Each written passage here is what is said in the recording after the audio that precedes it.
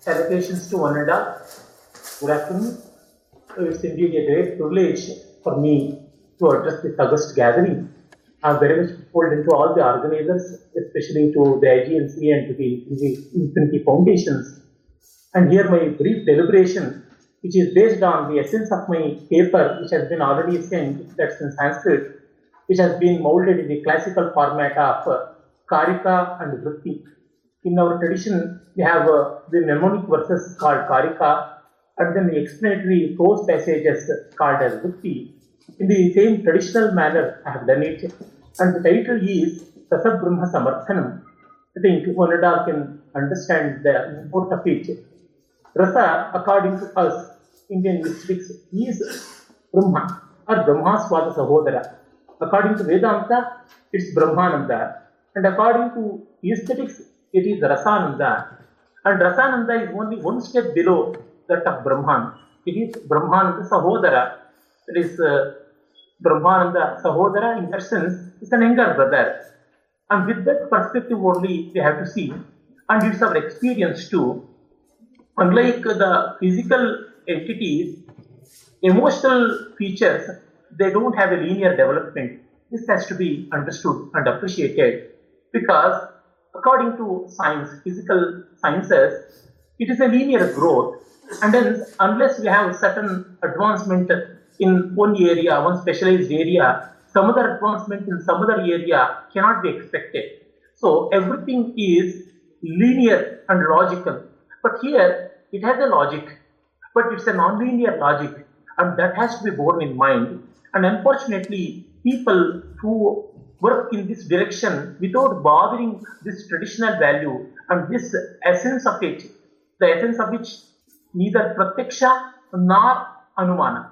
It's neither product of our sense organs, not even product of the logic, of the inferential logic, but it is product of our experience, and that's why it's neither paroksha nor pratyaksha. It's not completely beyond our senses. It is aparoksha. Yet sampradayavadahuhu. This is the masters opine adhyarupapavadabhyam nishprapancham prapanchate. And this modus apparently has to be adopted even in the realm of aesthetics too. And then here the whole of Indian wisdom should be seen as a complete entity. It should never be seen as a diversified or mutilated entity. Unfortunately, the Western scholars, not to speak about Sheldon Pollock, who is one among them, many such people, he is not even the first or last in this lineage of scholars. Even in India also, there are some scholars who follow the same category. But here it is the whole experience that's very important. And such an approach has been very well developed by our masters. And even in the modern times, like Professor M. Hiriyanna, and also contemporary scholars like Padekal Narasimha Bhatta, who have shown with plenty of references in their works, very insightful works they are. And so that is Jivat Samagre Sattvavat, that's what I have mentioned in my Karika. And Bharata's work is not a product of lower society or lower understanding. It's a product of very profound society which should never be forgotten. It is not the work which was produced when the arts like music, dance, theatre, or poetry, they're all in infant stage. When they were very mature and very well developed, then only Bharata came into existence. Because we know that a lot of poetic elements are present in the Vedas themselves. Not to speak of the great epics, Arsha Kavyas. And we know no emotional world can contribute more to the work like Ramayana or Mahabharata. All the emotional aspects of the human nature has been very well expounded and explored in the great works of the great sages Valmiki and Vyasa. And that's why the Indian aesthetics, which is represented in the great work of Bharata, has the roots in Vedas and the Veda Vyakhyana Parampara, that's of Ramayana and Mahabharata. And hence, we should never forget that though Bharata speaks in a very simple language, the thought is very profound. It's not complex, it's profound. Unfortunately, Western savants, they are always after complex but stupid things or even trivializing the things. But it is not the case with Bharata and the successors, devotee successors like Abhinav Gupta, Anandavardhana, and other people. And also in my work, I have shown drawing parallels from Ayurveda. In Ayurveda, Swasam Vedan Moolatvad Ayurveda Ushadiriva, Rasasiddhanta Tattvancha Trikala Baditam Bhavet. Though Ayurveda may not be giving the laboratory picture, but the clinical picture is even today perfect and intact. Their observation and inferences and their treatment, it's all very profound and complete in itself. In that sense, even the Indian aesthetics too, they may not be knowing the so-called psychological details of it. But what we experience is very important. Here only many people go wrong. They rely more on the reports and graphs, but they don't rely on the experience. Human being, irrespective of the advancement of science and technology or whatever, in spite of all the material achievement, remains the same. As we know from the well-known quote of Radhakrishnan, man would have learned to fly in sky and move freely underwater, yet he remains human being. We may be moving in space, but we need a space suit. So we have created an ambience that is very much of the earth, terrestrial, and accordingly we are moving everywhere. Means in and out human being, especially in the world of emotion, desires, raga and dvesha, propositions and dispositions remain the same. And there lies our strength and our yoga shastras, our sahitya shastras, our kalamiyamsa, and our atma shastras, or the brahmamiyamsa, everything come together in that sense. And then by looking at the examples, one will be very easily misled to make wrong judgments and pronounce them too with audacity on our shastras. It's very, very much wrong. It's highly deplorable because many times the change in taste and even to make the things clear, some examples would have been given. For example, in Dhvanyaloka, for enumerating Dhvani and establishing that, Anandavardhana has drawn a lot of examples which belong to the realm of Vastu Dhvani, where an idea is being suggested. It's a very shortcut method or a very easy method to make the other person realize without any doubt about the existence of Dhvani or the importance of Dhvani and even the indispensable nature of Dhvani or suggestion. But that doesn't mean Anandavardhana never said that they are the best poetic examples. But he later relies more on Rasadhvani, and Abhinavgupta justly emphasizes on that and propounds his theory based on that. So the examples, they may be of that time, they may be of those states, but that should never come in the way of knowing the profundity of the concepts. We are all well aware of that. For example, a gold ornament may be an out of fashion of 20th century or 19th century, but the worth of gold is even today precious. And so we have the details of as we have the Jivan Mukta Parampara, the tradition of Jivan Muktas in Vedanta, so is the tradition of Mahakavis. That is very important. What the Mahakavis felt. In that sense, if you look into Ramayana or Mahabharata or even Kalidasa or Badabhatta, such poets have given a lot of inputs and insightful observations regarding our experience. And there we have much more to explore. Unfortunately, the Westerns are into these details. And in the Natya Shastra itself, it is clearly said in the opening chapter, Brahma created this Natya Veda based on the four Vedas. Patyam Jagrahar Vedat, Samabhyo Ganamevacha, Gita Mevacha, and then Abhinayam, Yajurvedad Abhinayam Prasana, Atharvanadapi. When saying so, the four Vedas are contributing for that. And hence, without looking into the Vedic context, we can never realize Indian aesthetics. And where is the Vedic context? The context is Ananda and Ananda Eva. And in the Yajurveda, it is clearly said in the Taittiriya Upanishad, Kah pranyat ko va anyati desha akasha anando nasyat. Without Ananda, we can't even think of anything. We can't even breathe and we can't even sustain ourselves. So Ananda is the bedrock of not only Indian aesthetics, Indian culture, the whole of mankind, whole of universe. And hence, unless we rivet ourselves to this concept of Ananda, all our endeavors will go futile. And unfortunately, again, people like Sheldon Pollack are completely unaware of it. It's ignorance or arrogance or whatever the contrived method, we don't know. It is either Lokavanchana or Atmavanchana or then Shastranabhyasa. This is what we have been for. And even from our traditional days, we clearly know this poetic element of Vedas have been held high. For example, a great poetess by name Vijika, she clearly says, Eko Bhun Nalinath Brahma, the Vakta of the Veda, was a great poet. And later, even the great scholarly, insightful mystics like Aravindo, Kapali Shastri, and his mentor Ganapati Muni, and Vasudeva Sharana Agrawala, such people have shown the poetic nature of the Veda. But Vedas are essentially God-centered Devakendrita, while the Kavya is Jivakendrita. Barring this small difference, all the passions and all the yearnings and all the aspirations of human beings are equally represented both in the Veda and even in the Kavya. And K. Krishnamurti has been wrongly quoted, cited by Sheldon Pollock. Wrongly in the sense, only in some of the works of K. Krishnamurti we do find that Bharata's focus is something different. But later, K. Krishnamurti himself has written in many of his works, and also personally in my conversations when I had long conversations with him, because he was like a fatherly figure to me, has clearly said that what I wrote earlier in 1950s and 60s is something different from what I have been writing in 1980s and 90s. And that's why K. Krishnamurti's view has been taken as a support, but that's not Shodha Kshama. That will not find complete waters. And then the basic concepts of Indian aesthetics like Alankara, Guna, Riti, Marga, Dhvani, Vakrata, Auchitya, etc., there are time-tested values. And they are product of great contemplation. They were produced over centuries, and that's why they are foolproof in nature. And that's why, for example, a great poet like Kalidasa has been held supreme from the viewpoint of all these canons.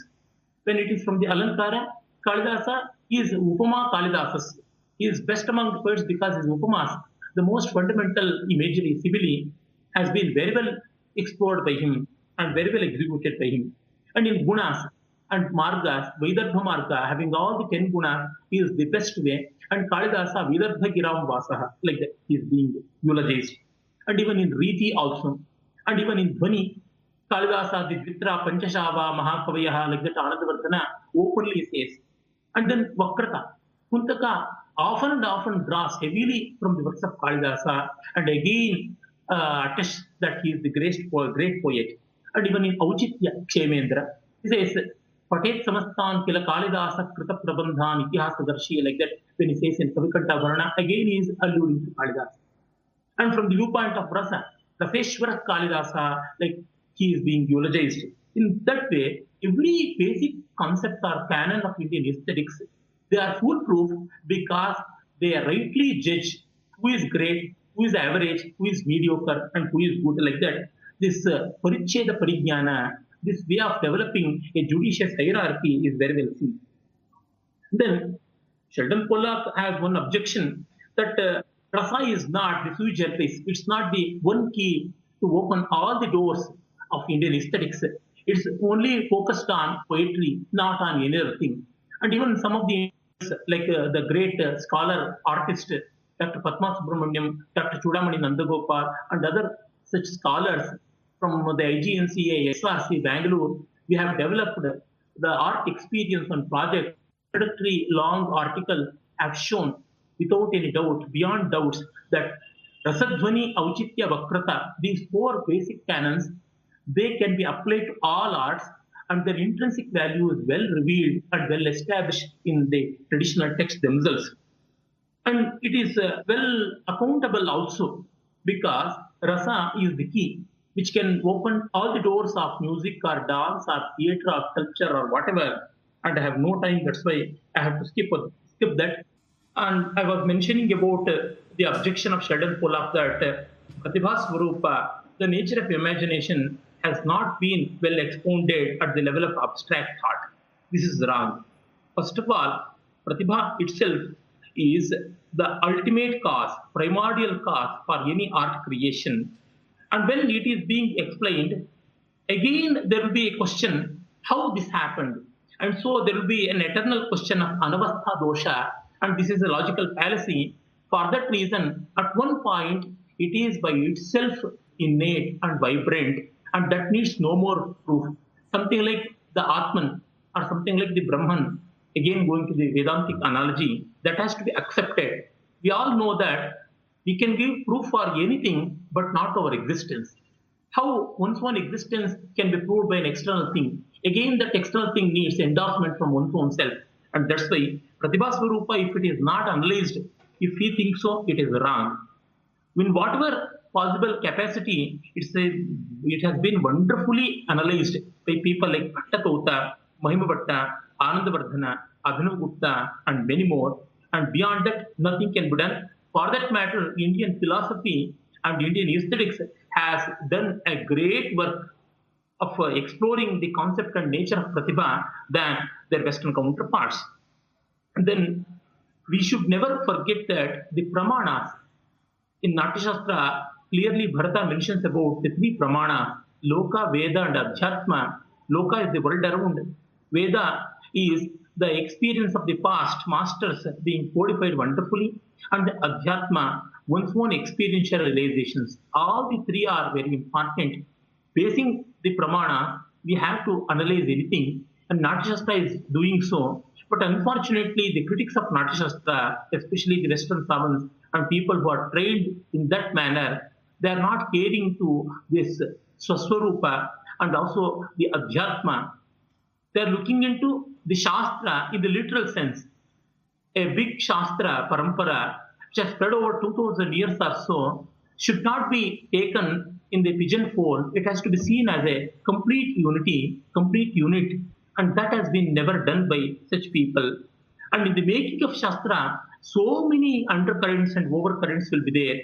So many confusions will be there. But how they are addressed and how they came to agreement, that is very much important than the confusion, superficial confusion which is arising. But these people, they are doing the mischief of looking at the confusion, superficial confusion itself, and unable to, unwanted to go to the details, the inner details. And then it is also said, most of the allegations go in this way. That's why I'm taking some of them in the rudimentary cursory survey itself.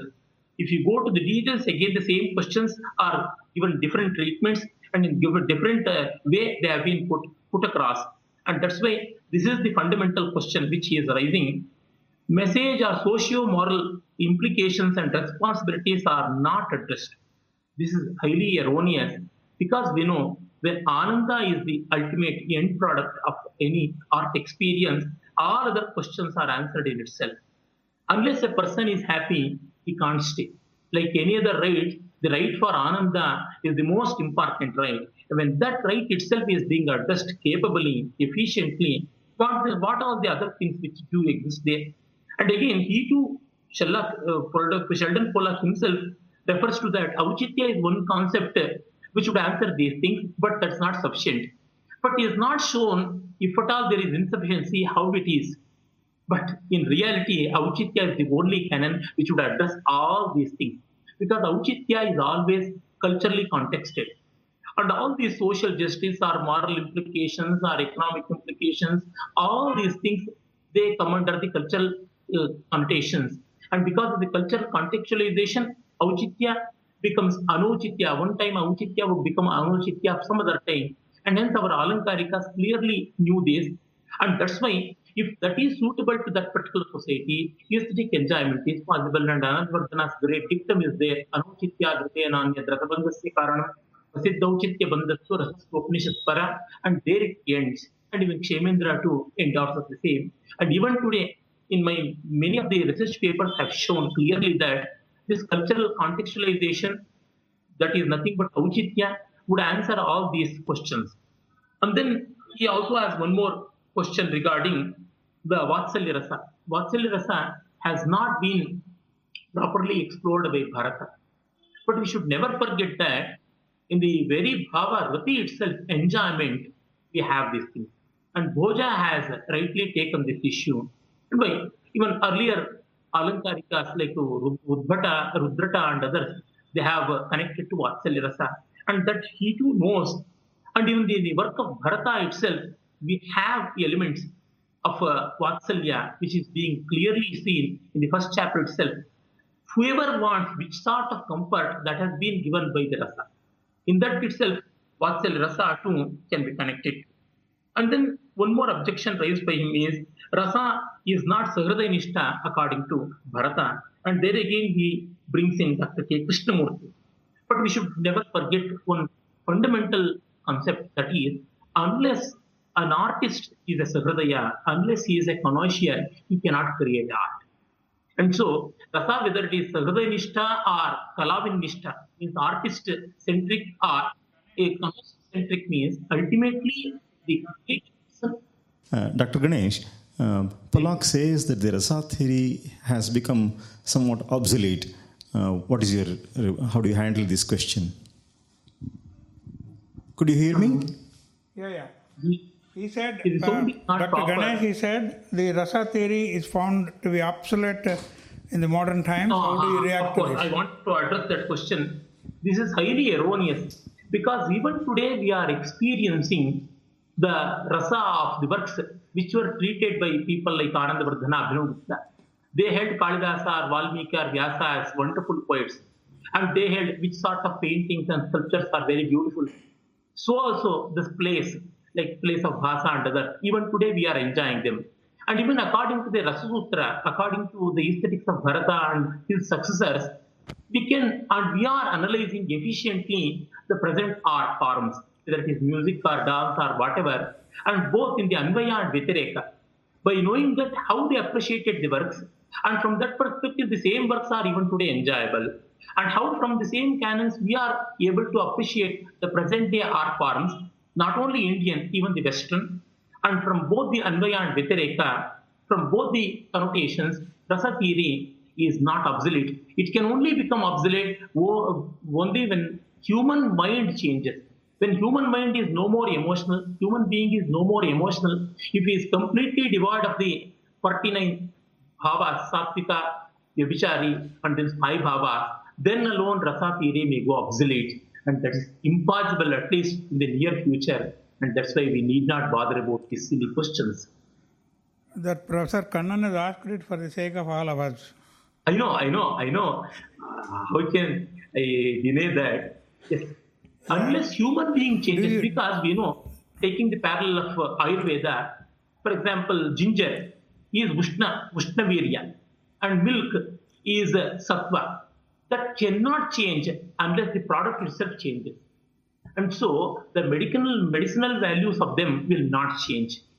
The treatment may change, the machinery may change, the equipment may change, the textbooks may change, but not the Vastu Tantra. And that's why, again, alluding to Shankar Bhagavad-pada, Vastu Tantra and Purusha Tantra are the most basic concepts which Shankara draws our attention to.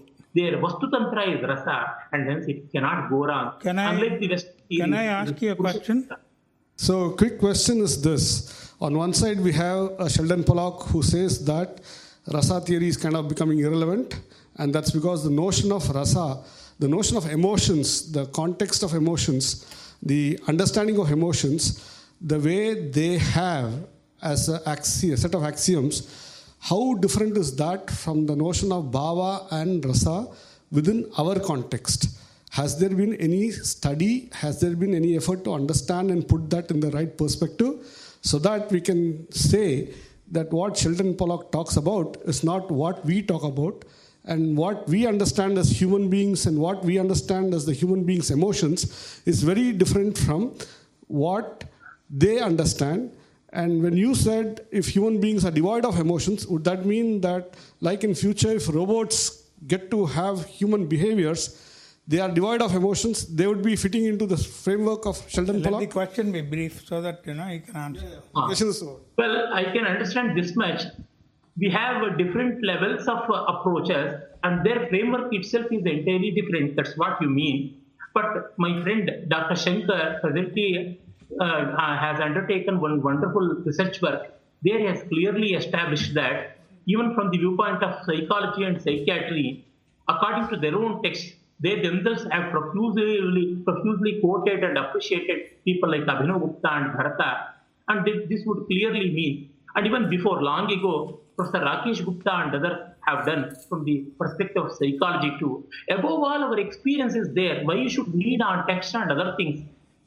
Dr. Ganesh, I would Lajjaye Yadrishi Bhave, like that. Dr. Ganesh, we are very fond of you. We are running beyond time. But I just want one question, because that will throw a lot of light on Abhinav Gupta, who wrote commentary to Natya Shastra, also wrote commentary to Dhanyaloka. And in both places he talked about theory. And in the first Natya Shastra he talked about rasa elaborately, and in the Dhanyaloka his Vyakhana is not that much elaborate.